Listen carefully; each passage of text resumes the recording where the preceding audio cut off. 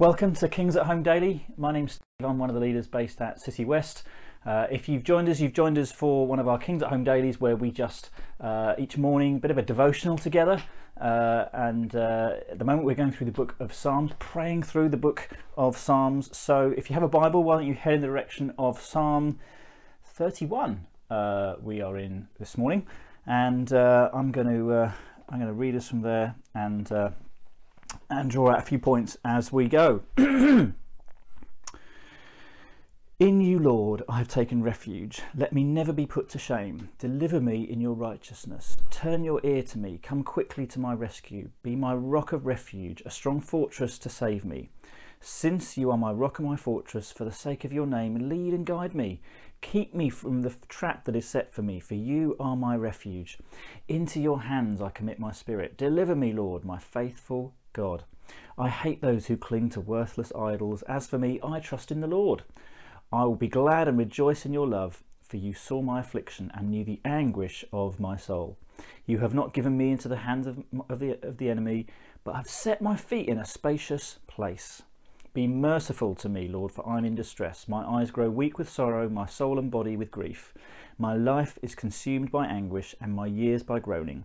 My strength fails because of my affliction, and my bones grow weak. Because of all my enemies, I am the utter contempt of my neighbours, and an object of dread to my closest friends.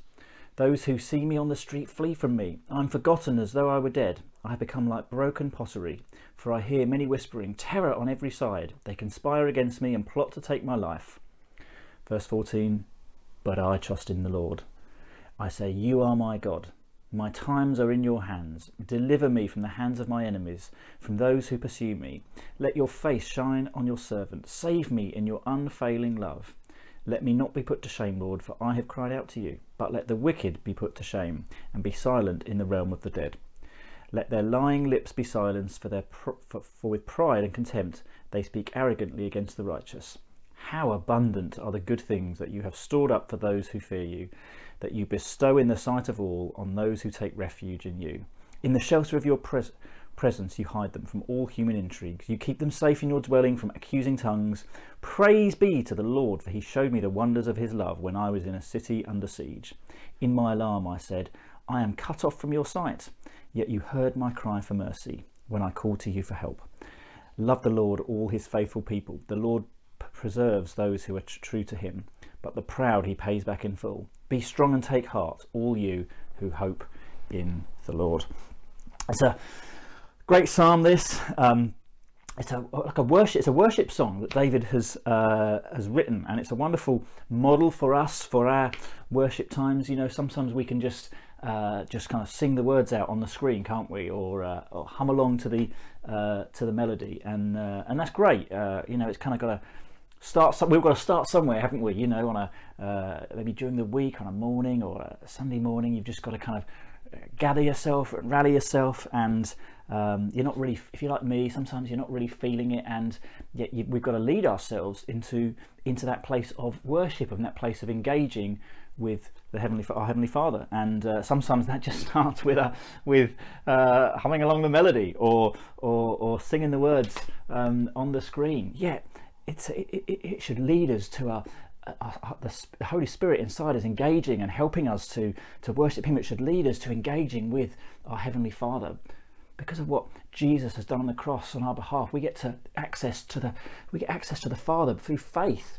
We get this wonderful access, and so the Holy Spirit, he helps us, but we get to engage with our Heavenly Father in worship. And so that's what it should be like as we worship, our body, our soul, our spirit engaged in worshipping, not just our mouth, our lips, kind of, you know, humming the melody or singing the words, though we all start somewhere. We all have to start somewhere where we're just feeling a bit flat, a bit maybe distracted, a bit weary. We all have to kind of start somewhere. Yet this is a wonderful model for us. David, he's pouring out truth, you know, and it's not always, it's not always rosy truth, is it? It's kind of, this is how I'm feeling, and you know, there's a trap set for me.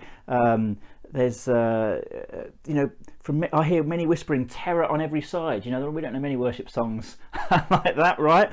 Yet David, he's engaging with with his Heavenly Father. He's saying, this is how I'm doing, this is how I'm feeling, this is what I'm worried about. But it's not just sort of moaning and pouring out complaints and petitions. He's declaring truth as well, not just truth about the reality of how he's feeling, but truth about the Heavenly Father. It says in verse 5, my faithful God. In verse 6, as for me, I trust in the Lord. It goes on in verse 14, but I trust in the Lord. I say, you are my God. So on one hand he's saying, well, this is what's happening, and this is how I'm feeling, and there's people, I hear people whispering terror on every side about me, and I hear things like this, and I'm feeling like that, and deliver me from this. He said, but I trust in the Lord. You are my God. And it just goes into this wonderful kind of crescendo from verse 19. He goes, how abundant are the good things that you have stored up for those who fear you. So it's not just this pattern of complaint and I'm worried about this, and this is, I'm fearful about this, and there's that. And though that is true and good and proper, and it's good for us to be real, we can be real before our Heavenly Father, yet it's not where he ends. He says, but I trust in you. And he reminds himself, he's declaring it, I trust in you. You are my God, my faithful God. As for me, I trust in the Lord. He's declaring truth. And what that does is that as he declares that truth in the context of how he's feeling and the situation he is, it leads, the Holy Spirit in him leads him to this wonderful crescendo in 19, where he's declaring how abundant are the good things. He's kind of gone from that place of, well, I'm fearful about this and I'm worried about this, to on a journey. One thing I love about the Psalms, there's a journey, isn't there? Through the shortest of Psalms, there's a journey that the psalmist goes on, from kind of perhaps feeling like this and feeling in a pickle and in a bind and expressing that, and there's a journey that it goes on because he ends up declaring truth and leading to worship. Verse 21, praise be to the Lord, for he showed me the wonders of his love. It goes into worship, and so the same can be for us. We can come to our Heavenly Father, whether it's on a Sunday, when there's sometimes just gaps in the worship songs, and we can just express, by the Holy Spirit in us, express to our Heavenly Father about how we feel about him and how we feel ourselves. We can say, God, Holy Spirit, help me, I'm just not feeling it this morning, but I know that you're good. I know that you're with me. I'm going to trust in you. We can do that even at home. We can start just by expressing, Lord, I'm finding homeschooling really tough. I'm finding isolation really, really tough, really difficult. I'm fearful about that. I'm worried about that. I'm anxious about that. But I know that you're faithful. I'm going to trust in you. Despite that, I'm going to trust in you. And we can almost start by even just praying, and as we do that, as we engage with our Holy Spirit, it will lead us into worship.